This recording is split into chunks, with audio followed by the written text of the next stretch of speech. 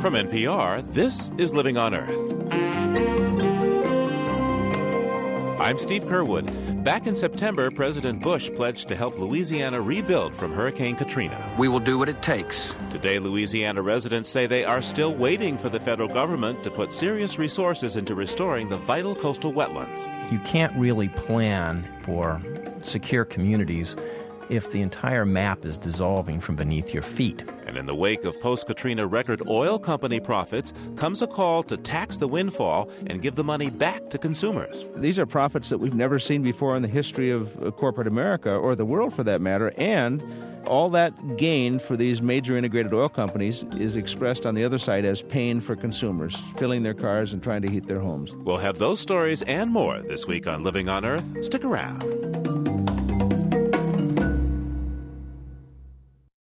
Support for Living on Earth comes from the National Science Foundation and Stonyfield Farm.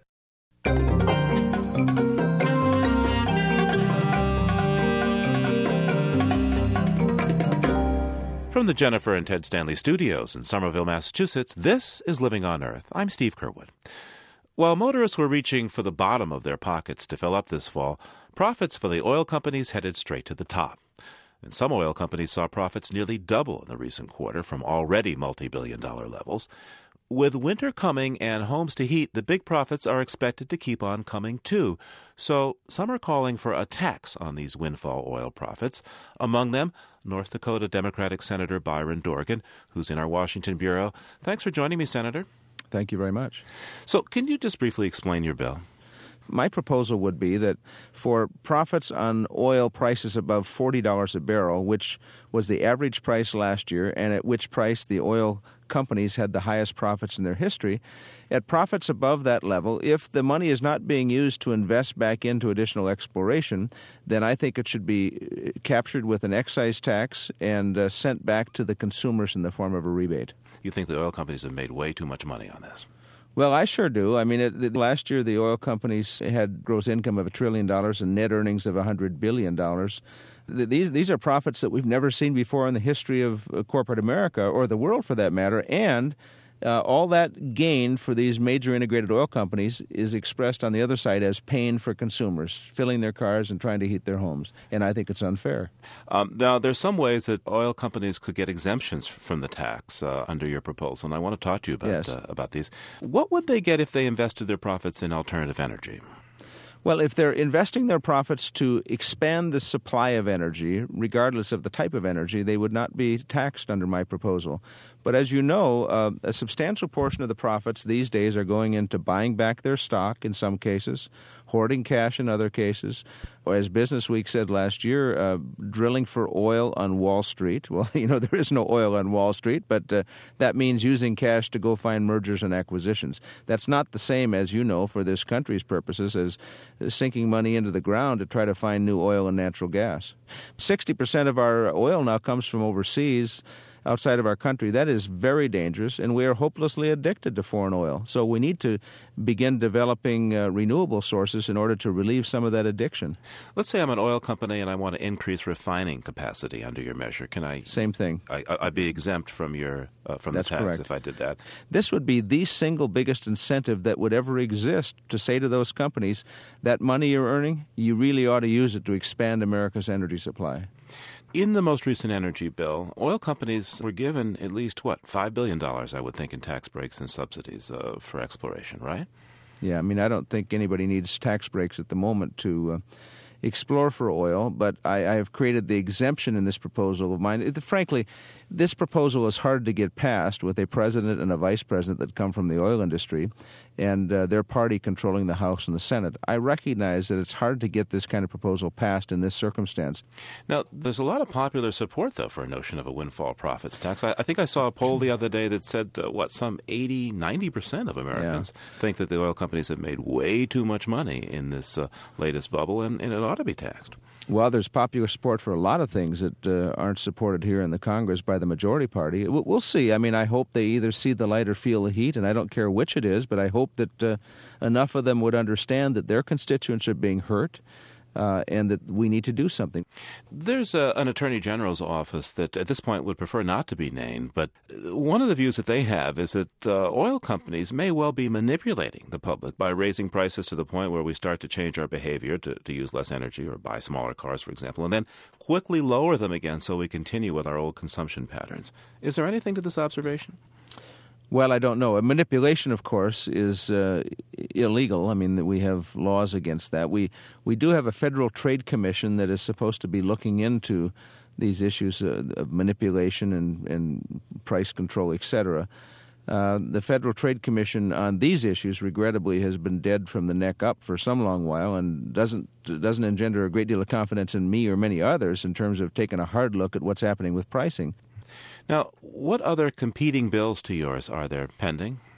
There are a number. There are some who have introduced windfall profits taxes to pay for low-income energy assistance. We're short on that as well. That normally has been appropriated by the Congress, but we've had 3 votes in the Senate, and the Senate has so far refused to come up with the funding necessary as we head into this winter. So that's troublesome.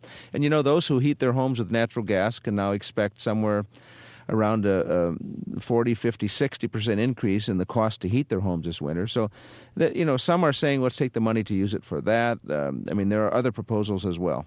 And how do you feel about them? If the Congress were to pass such a proposal, hey, help people heat their homes, would that be good for you? Well, my first choice would be for Congress to appropriate the funding, as we've always done. It's a program for which low-income people are in need, and we really ought to do what's necessary there. But if the only way to fund it would be with a windfall profits tax, I would see the merits in that. Byron Dorgan is a Democratic senator from North Dakota. Thank you, sir. Thanks, Steve. As the price tag of heating fuel for the oncoming winter months rises, many people are looking at other options. One proposal from Republican Congressman Richard Pombo would let people gather firewood from fallen trees in the national forests. But there's one source of heat that's been largely left out of the mix. Living on Earth producer Ashley Ahern takes a look at a new old way to stay warm during winter, solar heat. The prospect of paying $1,500 to $2,000 for heat over the coming months is making the phones ring at Clean Energy Design in Osterville, Massachusetts. Tom Weinman, president, says people want to know more about solar heating. It used to be once or twice a week out of the blue calls. Now it's twice a day at least. The curve is just starting to go up and up. Solar heating systems use the sun to directly heat water. Once heated, the water can be used for both bathing and home heating, depending on how it's circulated. Solar panels can be adapted to existing radiators, forced air, and radiant heat. The technology hasn't changed much in the past 20 years, and it rarely needs repair. But it's never received as much attention as solar electricity. Solar hot water is very underemphasized, and it's a very good performer. It just works really well, even in New England. Most people don't understand that. But they might be catching on now. Joan Muller called Tom Weinman when she was ready to renovate her home and install solar heating.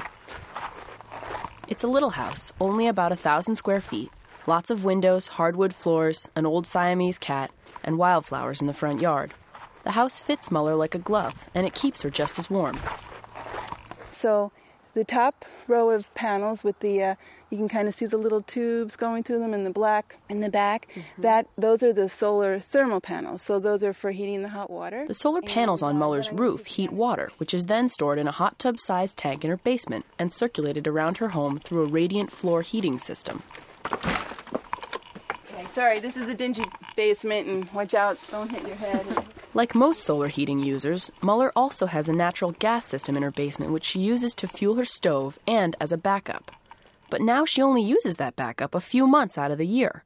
Her solar heating system, while not making her completely independent, is taking a huge chunk out of her natural gas bill. When I'm not heating the house, it's like $6 or $7, and that's just for the cooking. In the coldest months, I was paying like $60 a month for gas, which I thought, oh, that's a lot because I have solar, but my neighbors were laughing at me because their bills were, much higher. Now Muller chuckles a little bit at her neighbors, who might be paying $600 per month during the coldest months of the year. The biggest problem with solar heat is installation cost. Putting a system in an average 3-bedroom home can cost between $15,000 and $20,000. How expensive that is, relative to other systems of heating, is a constantly shifting picture. Natural gas prices have more than doubled from last year. That means where it might have taken 12 years for a solar heating system to pay itself off not long ago, payoff time now is closer to 5 to 7 years. Or, if homeowners take out a mortgage to cover that upfront cost, the system can start paying itself off right away. Ron Resch is president of the Solar Energy Industry Association. Building the cost of a solar system into a 30-year mortgage will result in a positive cash flow from day one. That is, the amount of money that you are saving on your energy bill will be greater than the increased cost of your mortgage by adding the solar system to. But the cost is still daunting for many. There's been government support for solar electricity, but state and federal tax breaks for solar heating don't exceed $4,000 combined. The net effect is, if you don't have the cash and can't afford a mortgage or loan, installing solar heat isn't an easy option. Paul Fleming is with Energy Security Analysis Incorporated. Those who are having a hard time affording their energy for the winter are not going to be able to afford the $15,000 type of number to install a system. The other people at the higher end of the income bracket will be able to afford the price tag, but they're probably somewhat indifferent to the increase in the energy cost. It doesn't hurt them enough to give them incentive to go and do this. Fleming says that until people start really feeling the pain of heating costs, appearances will continue to be a negative for solar heating. Many homeowners are reluctant to use the space and change the looks of their homes to make room for a solar setup. The guy who can afford it has a nice home. He doesn't want to put a huge solar heating panel on the top of his beautiful colonial home in a nice neighborhood. But those attitudes may be changing. Numbers are on the rise. Tom Weinman, who installed Joan Muller's system, can't get panels fast enough to meet demand.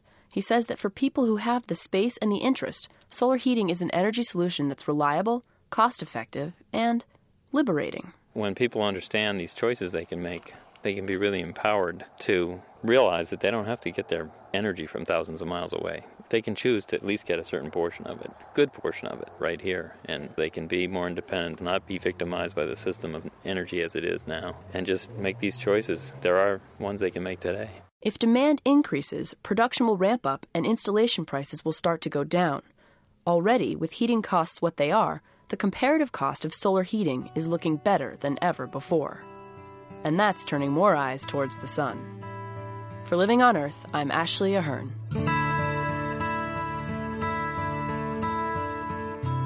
For more information on solar home heating, go to our website, www.loe.org. Once again, www.loe.org.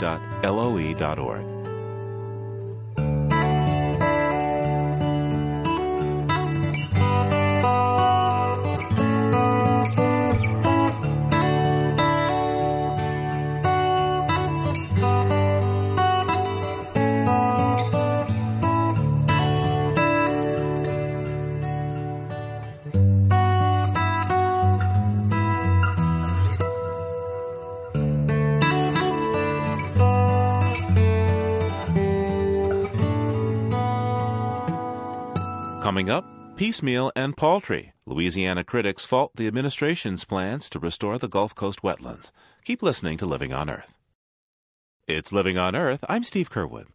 25 moderate Republicans in the House outmaneuvered their party leaders to derail a measure to allow drilling for oil in the Arctic National Wildlife Refuge. The move to permit drilling was included in the House budget bill, and because it did not get a single Democratic vote, the 25 Republican holdouts were enough to kill the amendment, at least for now. A proposal to allow for wider offshore energy exploration was also abandoned. New Hampshire Republican Congressman Charles Bass led the effort. He says it was a matter of politics and principle.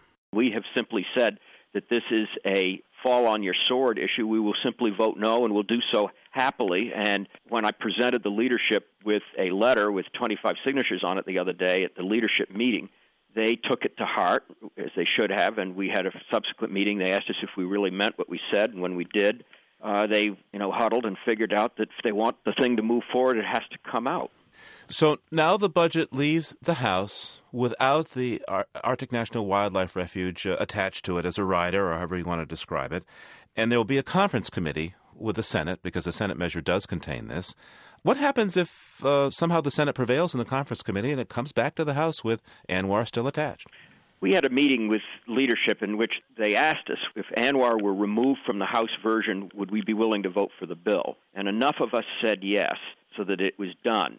But we also said at the same time that if it comes back to us and if the House conferees are not willing to support the House position, which is no ANWR, we will vote against it again, and the same exact vote will occur. So, and I think they took, believe it or not, some comfort in that position because they know that we're going to keep our backs up and do not change our vote on the issues.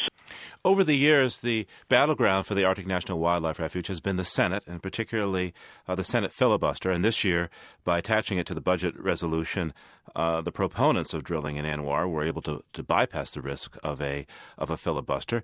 And I think it's fair to say that they thought that they kind of had it made. I reject the idea that if you can't get a legitimate up and down vote on a policy issue, that you try to do it through what I would consider to be a non-germane or irrelevant at best procedure, because the budget is designed because of its absolute necessity of having a budget. It's not subject to filibuster, but when you begin to add these extraneous issues under the guise of providing revenues to make the budget balance, I just think you've crossed to a point where I think you can oppose it just on the process issue alone. I wonder if an immovable object is going to meet an irresistible force. On the Senate side, you have Ted Stevens, very senior. I think this year, he's chairing appropriations. And from Alaska, I can't imagine that there's a more important issue for him right now than drilling in the Arctic National Wildlife Refuge. There's going to be tremendous pressure here. There is, and if Senator Stevens decides that he wants to bring the entire reconciliation package down, that may happen, but there's a lot more at stake. There are a lot of Republicans in the Senate that believe that we need to reduce the rate of growth of entitlements, that there's certain tax provisions that need to be extended, and there's so many other issues in reconciliation that need to be addressed. I think there would be an equal amount of pressure from the rank and file members of the Senate that are not from Alaska to get a life and recognize that until there's 60 votes in the Senate to get ANWR through on its own steam, it can't be attached to a budget. And frankly, I haven't seen the White House weighing in significantly on this issue. I think they have other things that they're worrying about these days. So looking ahead, as far as you're concerned and as far as the votes that you've got, you think that no drilling in ANWR, at least with this proposed legislation? Now, if we stick together and if I have any say in it, there will be no ANWR in a budget package. I think that's a pretty sure thing. And I agree that it hasn't been that way till recently, and I have tremendous respect for my colleagues who've been willing to stand up in the face of considerable criticism from their peers. Charlie Bass is a Republican congressman from New Hampshire. Thank you, sir. Thank you. 2 weeks after Hurricane Katrina struck, President Bush stood at a dramatically lit podium in Jackson Square in New Orleans and made a pledge to the battered Gulf Coast. We will do what it takes. We will stay as long as it takes to help citizens rebuild their communities and their lives. It's been almost 2 months since that speech, and some Louisiana residents are wondering whether the government will live up to that promise. They say funding to restore their disappearing coastline is lacking, and they worry that environmental safeguards are being sacrificed in the rebuilding effort. Living on Earth's Jeff Young reports. In late September, members of the Coalition to Restore Coastal Louisiana gathered in Baton Rouge for their first meeting since Katrina struck. First order of business is to review and approve the minutes. The group works to stop the erosion and wetlands loss that plague southern Louisiana. And they just had a personal lesson in the true cost of a degraded coast. There was little natural buffer left to absorb Katrina's powerful storm surge. But talk at the meeting took a hopeful turn when Coalition Director Mark Davis said Washington was hinting at an ambitious recovery effort. Revitalizing the area instead of merely rebuilding it, I think, is the thrust. At least lawmakers now understood the connection between protecting communities and restoring the coast. If we don't find a way to make the most of it, then really, God help us. I really don't know what else you would ever need as an impetus to act. Davis thought Washington might reconsider the comprehensive $14 billion restoration project that was rejected in past years as too costly. By early November, the administration's spending plan was emerging. The president's first proposal included only $250 million for work on the shoreline and wetlands. And Davis's optimism has started to fade. While we understand that the administration apparently plans more, we haven't seen it, and every day that passes is a day that a decision is being made by someone not to come back, not to believe, not to invest here. So we still have, I think, a great distance to travel before this has been anything other than a missed opportunity. The president directs more than $1 billion to levee repairs, what the administration calls a down payment on levee improvements expected to cost many times that. With Congress looking to trim the budget, Davis fears Louisiana could face a Hobson's choice between rebuilding its levees and restoring its coastline. If that is the decision that we have to make, then we have to decide what version of failure we want to live with, because you can't really plan for secure communities if the entire map is dissolving from beneath your feet. A recent report from the National Academy of Sciences finds the current piecemeal approach to restoration lacking and urges a broader program with clearly defined goals. Louisiana's Democratic Senator Mary Landrieu has been asking for more money for such a comprehensive coastal effort. She blames the White House for blocking it. Clearly, this administration lacks vision and understanding about the importance of investing in the coast for those coastal communities, and now for hurricane protection and coastal restoration efforts, which is just crucial and so obvious now post-Katrina. The administration defends its proposal as just the first phase of spending, and Landrieu is in for some criticism as well. She and other Louisiana lawmakers drafted a recovery bill seeking some $200 billion, some of it for pet projects that had little to do with the hurricane, including an alligator farm and a sugarcane research laboratory. Critics say that cost the state credibility. And another part of Landrieu's bill has some of her constituents upset. When we hear, waive environmental laws, well, naturally it's going to throw up red flags and say, hey, wait a minute, slow down. New Orleans resident and community activist Sharon Alexis was among a group of a half-dozen hurricane victims who paid a surprise visit to Landrieu. Alexis says the senator's bill could bypass environmental laws for projects related to hurricane recovery. If this bill were to stay as it is written presently, it would do nothing more than add insult to injury. We want a safe city to return to. After the meeting, Landrieu backed away from the proposed waivers. But other bills moving forward could also limit environmental law in the disaster zone. Today's hearing will come to order. This Senate committee considered a bill to give government-paid contractors working in disaster areas some immunity from environmental lawsuits. It's co-sponsored by Louisiana's Republican Senator David Vitter. There could well be a flurry of class action lawsuits to try to profit from the very quick decisions that needed to be made in a true emergency situation. The bill met stiff opposition from California Democrat Barbara Boxer. I think today we're looking at what I call the Halliburton Protection Act. The people in New Orleans have suffered enough. To me, the most important thing is it sends a terrible signal to the contractors. Don't worry about it because, you're off the hook. It's not yet clear if the proposals to waive environmental rules will go forward. Additional funding for coastal restoration is also in limbo. It's attached to a budget bill facing some close votes.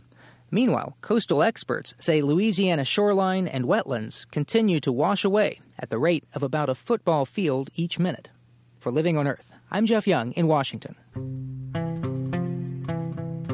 It's a simple painting, a plain, rather stoic-looking couple in front of a small white house with a Gothic window and a red barn in the background. He's holding a hayfork and stares straight ahead. She stands beside him, looking up and off a bit into the distance. Grant Wood's American Gothic has become an icon of Americana, played out in parodies from Lyndon and Lady Bird Johnson to Paris Hilton and Nicole Richie. As one critic said of the original painting, it could be anywhere in America, but only in America. Now the history of this painting is explained in a new book penned by Stephen Beale. He's a director of the History and Literature program at Harvard, and he joins me. Hi, Stephen. Hello. Ever since this picture was painted, people have wondered about the couple in the painting, what their lives must be like, what the relationship is. So tell me, what's the real story here? How did Grant Wood, the painter of American Gothic, how did he find his subjects? He was traveling in south-central Iowa in the summer of 1930, down in a town called Eldon.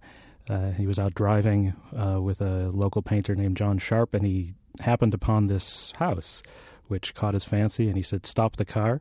I want to paint that house." And he got out his paints and his pad, and he painted the house on the spot. And then he went back to Cedar Rapids, Iowa, where he lived, and he decided that he would use his sister, Nan Wood, as the model for the woman, and his dentist, Byron McKeeby, as the model for the man in the painting. He thought that they fit the house. I understand it was almost a stroke of luck that the American Gothic painting came to national attention at all. What's the story there? The story is that Wood took a shot at entering it into this competition at the Art Institute. Critics really liked it and plastered it in newspapers, and it became incredibly famous incredibly quickly. But a few years later, a trustee of the Art Institute told the story that, in fact, the jury for the prize competition had initially passed over American Gothic, and that this trustee had seen it in a pile of discarded canvases and brought it to the jury chairman's attention and said, "You neglected this. This is something you should consider." And so it almost got sent back to Iowa without anybody having seen it. What exactly was the perception of the Farm Belt at the time that American Gothic became quickly so famous? Well, the 20s was a time when a lot of people self-consciously identified themselves as modern, which they associated with the city, with an emerging consumer culture. And so there was a kind of popular position toward the Farm Belt of ridicule. One of the reasons it became so famous so quickly is because it produced an outcry among Iowa farm wives who saw it as an insult to them. They thought of themselves as being more up-to-date, more modern, that they didn't stand around with hayforks outside their houses. But the idea that the original image would have ticked anyone off is really pretty stunning to me. And yet it did. It was seen as being bitingly satirical. So that's why it initially caught on. So how has the farm family changed over the years from the 1930s when this was painted up to the present? The 1920 census famously said that most Americans were now living in urban areas. This was painted at a time when there were about 7 million farms in the U.S. Now there are about 2 million. It kind of spoke to a moment when there was a pretty serious farm crisis. It was painted right at the beginning of the Great Depression. Over the course of the Depression, it fairly quickly changed into a celebratory image of wholesome American values, of stability, of a particular relationship to the earth. So instead of being these repressive Puritan types, these became kind of idealized Jeffersonian Americans. To what extent was this painting perhaps a romanticization of American farmers in the 1930s, at this time when most people had left farms? Critics at the time accused him of evading the harsh realities of the Depression and its effects on agriculture. That's the most interesting thing to me about the early history of this image, is that it transformed extremely rapidly from anything but a romantic image of rural life into a highly idealized portrait. It's the same image. It's what people brought to it. Initially, I think they were bringing a kind of debunking ethos of the 20s, a view of rural life and small-town life as being the way of the past, but not in a good way, not in a nostalgic way. The kind of cultural impulses produced by economic hard times shifted that, so that there was a real recovery in the 30s of the American folk, of small-town life, of rural life as being the repositories of stable values. To what extent do you think we still believe that? In a way, nostalgia for self-sufficient, small-scale farms may never disappear. I think it's deeply embedded in our national mythology. There's a sense that this is where the nation comes from, this is where our virtues derive from, that the simple life rooted in the land will always have a kind of appeal to us, no matter how far away from that in reality we get. Stephen Beal is director of the History and Literature program at Harvard University and author of American Gothic, A Life of America's Most Famous Painting. Steve, thanks for taking this time with me today. Thanks for having me.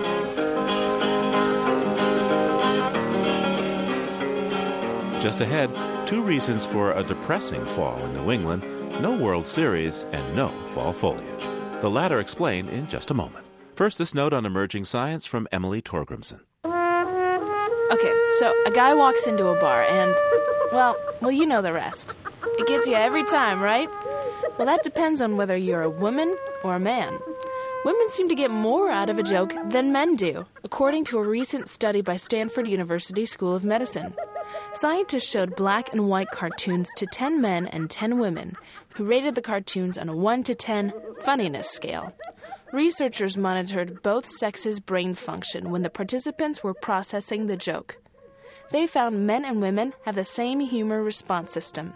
When they think something is funny, both activate the part of the brain responsible for semantic knowledge and language processing, and activate these parts to similar degrees. But women experience greater activity in parts of the brain already associated with humor appreciation, the prefrontal cortex and the mesolimbic reward center. When women hit the punchline of the cartoon, their reward center lit up. The funnier the cartoon, the more the reward center was activated in women. Stimulation of this mesolimbic reward center means something is pleasant and unexpected. Other triggers include a windfall profit on an investment or a cocaine high. Scientists think the punchline was more of a surprise because women had lower expectations. They did not expect the cartoons to be as rewarding as the men did. Scientists say the study could further research of depression and cataplexy, a condition where strong emotions, like humor, advance sudden motor control loss. If future studies find that women's reward centers have greater sensitivity to emotional stimuli, we may eventually better understand why depression affects twice as many women than men. That's this week's note from Emerging Science. I'm Emily Torgrimson. And you're listening to Living on Earth. Support for NPR comes from NPR stations and the Charles Stewart Mott Foundation, online at mott.org, supporting efforts to promote a just, equitable, and sustainable society. The Kresge Foundation, building the capacity of nonprofit organizations through challenge grants since 1924, on the web at kresge.org. The Annenberg Fund for Excellence in Communications and Education, and the W.K. Kellogg Foundation, From Vision to Innovative Impact, 75 Years of Philanthropy. This is NPR, National Public Radio. It's Living on Earth. I'm Steve Kerwood. I live in northern New England, where usually by this time of year there's been a spectacular show of changing colors of leaves, but not this year. In fact, things look, someplace between sort of light brown and dark brown in much of the area. So to find out what's going on, I thought we would connect with Barry Rock. He's a professor at the University of New Hampshire in the Complex Systems Research Center there. He's also a botanist and a biologist who's been living in New Hampshire for years. And he, too, says the foliage just isn't what it used to be. Hello there, Professor. Hello, Steve. How are you? Good, but I'm really disappointed by this foliage. Can you help me explain this? What is going on? Why are the trees just sort of turning brown this year? What's going on here is that we're simply having warmer falls than we're used to, and those warm falls have really prevented the spectacular color displays that we come to expect. So what exactly makes for good color change in leaves? It should be colder, I guess. What else? One factor, changing day length, always happens. It's like clockwork, and the leaves go from green to some other color. Where the weather comes in is when it is cold, especially if we've had a frost or two. That really sharpens the color because it essentially destroys the chlorophyll quickly, and then those other yellow and orange pigments come screaming through, and that hasn't happened this fall. So what are the weather factors that have all come together here, then, to make this lack of a show? Well, we're in a current global warming period, and when you look at the globally warmest years, it looks like 2005 is probably going to be number 2. Those are all falls in which we've not had spectacular color, and I don't want to frighten our listeners, but at the University of New Hampshire, we've been working with some climate models that project 100 years into the future. And one of them projects a warming over the next 100 years of 6 degrees Fahrenheit. The second one projects a warming of 10 degrees Fahrenheit. Our listeners are probably thinking 6 degrees, 10 degrees, what's the big deal? Tomorrow is going to be 6 or 10 degrees different than today. But these are annual average temperatures. And to put this into perspective, If we look at the 30-year average temperature of Boston from 1961 through 1990, and you add 6 degrees to that, you get the current 30-year average temperature for Richmond, Virginia. And if you add 10 degrees to that, that's the 30-year average temperature for Atlanta, Georgia.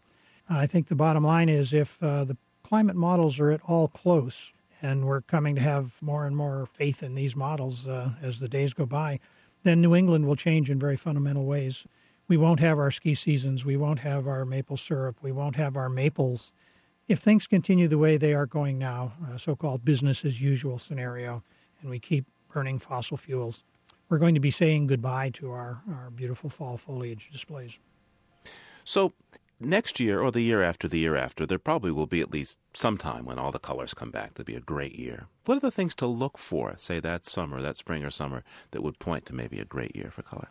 Well, what you're looking for is a good growing season, some frosts that come maybe middle of September, and that's when you want to make your reservations to show up on Columbus Day weekend. The fall color displays will be spectacular. You just have to hope it doesn't rain because it's a wet blanket, so to speak, if you will. Barry Rock is a professor at the University of New Hampshire in the Complex Systems Research Center.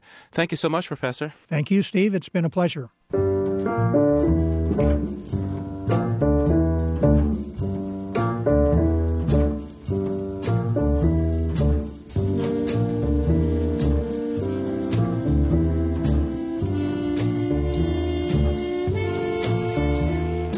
The Androscoggin River winds through the New Hampshire countryside and flows through the state of Maine, past paper mills and farms. It used to be one of the 10 most polluted rivers in the nation and helped inspire the 1972 Clean Water Act. More than 30 years later, the Androscoggin has yet to clean up its act enough to meet even the minimum standard of the law, and once again it has become a powerful symbol for some Maine mill towns locked in a struggle over their identity and their future. From the Maine Public Broadcasting Network, Susan Sharon reports. The Great Falls of the Androscoggin River separate the Twin Cities of Lewiston and Auburn, Maine. Once, these swift-moving waters were channeled through canals to power textile mills that sprung up in brick and mortar along the banks. Shoe factories flourished here, too, making the area an industrial hub that attracted waves of immigrants in the mid-1800s, many of them French-Canadian. By the mid-1980s, most of the textile industry and the shoe factories were gone, relocated offshore or closed, leaving massive brick monuments to the bygone era and a contaminated river. What we're here to talk about is maintaining the quality of the river. At a public hearing last spring, State Representative Lillian O'Brien of Lewiston was one of dozens of people who testified in favor of improving water quality standards on the Androscoggin. Lewiston, she says, is in the midst of an economic revival, with more than $400 million invested in development around the river. We cannot continue our economic engine with a dirty river. The stench and pollution of the Androscoggin are legendary in Maine. People say 30 years ago the odor from the water could peel the paint off houses, and you could bounce quarters off the foam. That didn't stop Maine Senator Edmund Muskie from seeing potential in the brown-stained waters. It's been said that if Muskie was the father of the Clean Water Act, then the Androscoggin River was surely the mother. Muskie grew up in the paper-making town of Rumford, just a few hundred yards from the Androscoggin's shores. His Clean Water Act spelled out ambitious programs for water quality improvements by factories, farmers, and municipalities. It placed rigorous demands on polluters to meet certain deadlines. And it embraced the philosophy that all discharges into the nation's waterways are unlawful unless specifically authorized by a permit, the Act's principal enforcement tool. The late Senator Muskie knew it would take a commitment. You've got to spend money, you've got to impose standards, and you've got to enforce them. There's no easy way to do it. When Ed Muskie, announced the Clean Water Act, I was 12 years old. Neil Ward of the Androscoggin River Alliance grew up here, too. But Ward says he's still waiting for Muskie's vision to be realized. They promised that by the time I was 20 years old, I'd be able to swim in this river. Well, I'm 45, and I wouldn't let my son stick a foot in this water.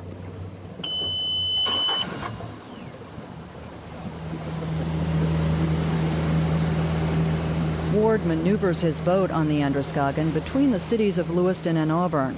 He's forced to stop at an impoundment in a section called Gulf Island Pond. Here, the river is flat and wide, the riverbank fringed with shaggy spruce and pine. Nesting eagles fly overhead.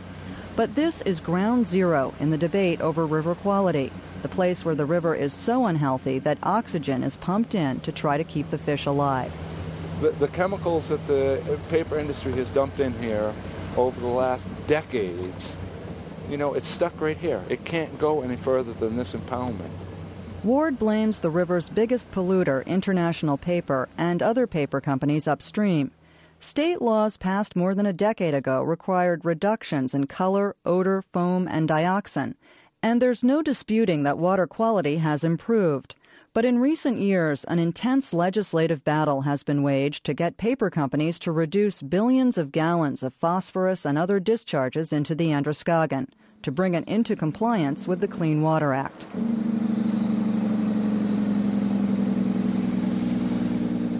Further upstream and inland is the town of Jay, a town so small that you could pass through its center and not even know it, except for the fact that it's home to International Paper's Androscoggin Mill. With 1,000 employees, IP is the largest employer for many towns around, and its well-paying jobs are highly coveted and well-defended. Dr. Greg DeAugustine of Lewiston learned this firsthand when he testified before the Maine Legislature's Natural Resources Committee. Among the committee members was State Representative Tom Saviello, who is also the compliance manager for the IP mill. When Dr. DeAugustine tried to make the case that a cleaner river could bring in more sport fishermen and guides to the region, Representative Saviello challenged the economics of the argument. My understanding is that if we introduce clean enough water for our native species to survive, we will see profit from increased tourism primarily. Okay, so the difference between tourism and a mill job, what's the pay? I think we can do both. I didn't ask that. I asked, what's the pay difference? Saviello isn't the paper industry's only defender. Jay Selectman William Harlow has worked in the Androscoggin Mill since 1966. His wife and son are also employed by IP. Harlow says he understands why towns and residents downstream want the river to meet standards of the Clean Water Act, but he believes there has to be a balance between protecting jobs and improving water quality. Harlow supports a recent permit schedule approved by the Maine Department of Environmental Protection. The permit gives IP 10 more years to meet the goal.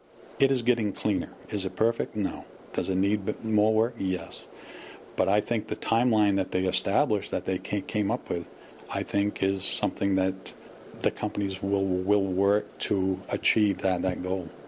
We see companies folding here every month in this state, and I'd like to give IP the opportunity to get there over time. Environmentalists say the 10-year timetable violates the Clean Water Act. The Natural Resources Council of Maine, the state's largest environmental group, has filed suit against the company over what it says is failure to operate with valid permits.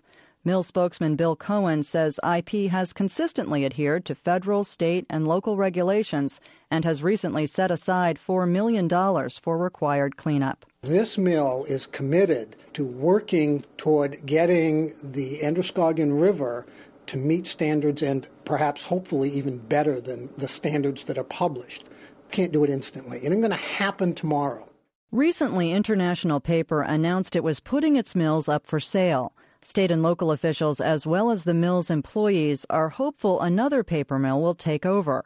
But Neil Ward, who worked in a Lewiston shoe factory before it closed, is convinced the state has bungled an opportunity to improve river quality for the sake of preserving paper industry jobs that may be lost anyway. Eventually, those mills are going to be gone. I just don't see them in the long-term future of Maine.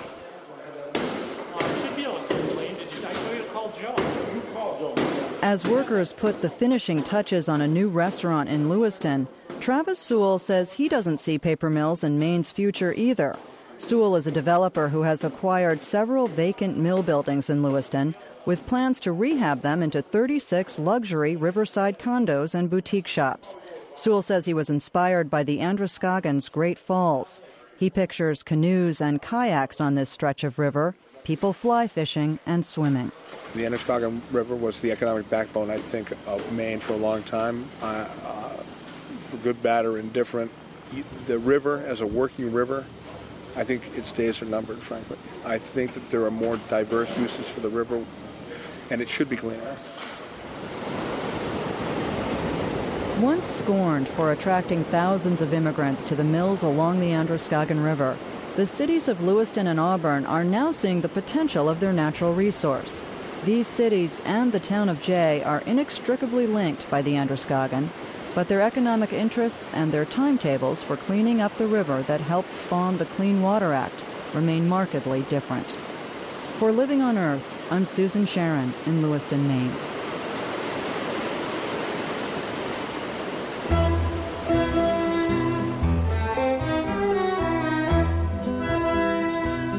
Think Italy, and you might conjure up visions of frothy cups of cappuccino imbibed at picturesque outdoor cafes, or plates of steaming pasta drizzled with exquisite olive oil, or a language that's so seductive that when someone says, "Mi si sono roti les oculis," it sounds like they're saying, "I think you are the most handsome man in the world," instead of, "I've broken my eyeglasses." But that's not what took commentator Cy Montgomery to Italy recently. It was bears. Most folks think the last bears in Italy were eating Christians in the Roman Colosseum 2 millennia ago. But Italy today has more bears than you might think. More than 100 wild bears, in fact, live within 60 miles of the Italian capital. Actually, there are 2 populations of bears in Italy.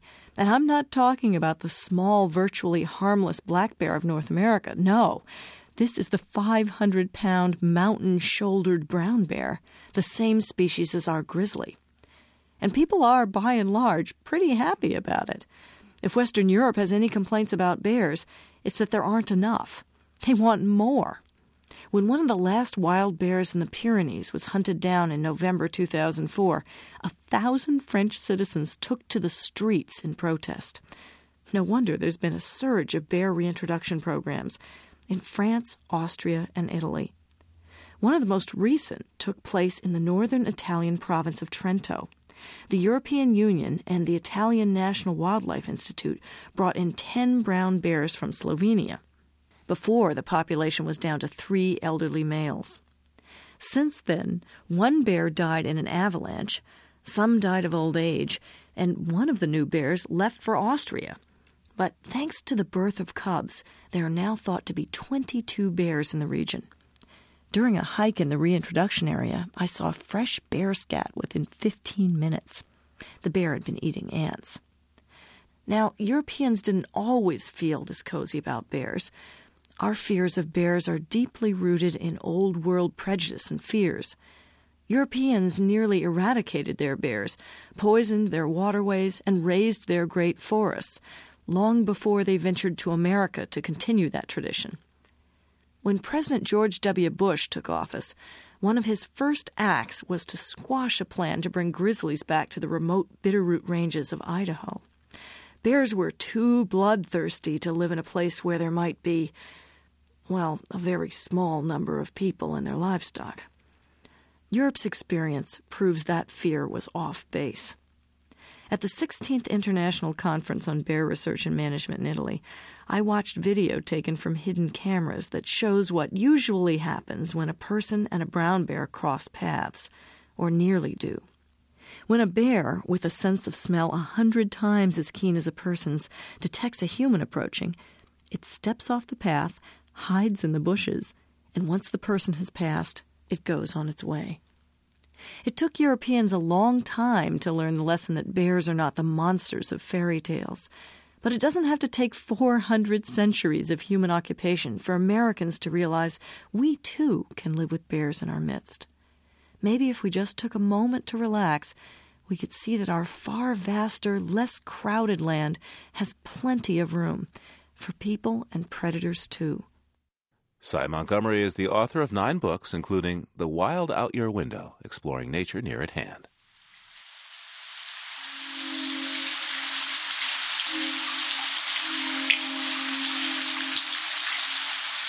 We lead you this week just ringing in the rain, just ringing in the rain. Eric Vander Wyck recorded the subtle twinkling of wind chimes during a rainstorm in Modesto, California, and picked up a passing train and a howling coyote along the way.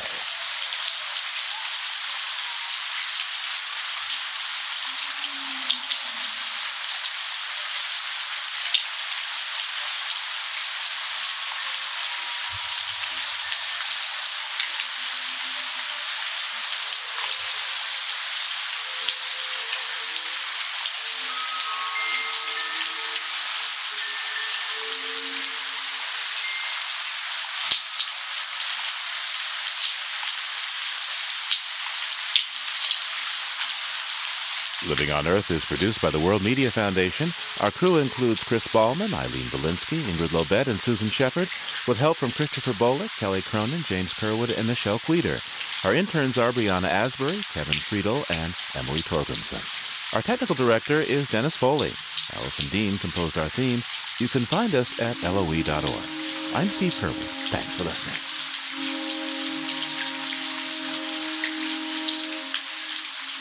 Funding for Living on Earth comes from the National Science Foundation, supporting coverage of emerging science, and Stonyfield Farm, organic yogurt and smoothies. Stonyfield pays its farmers not to use artificial growth hormones on their cows. Details at stonyfield.com. Support also comes from NPR member stations, the Ford Foundation, William and Flora Hewlett Foundation, and the Saunders Hotel Group of Boston's Lenox and Copley Square hotels, serving you and the environment while helping preserve the past and protect the future. 800-225-7676. This is NPR, National Public Radio.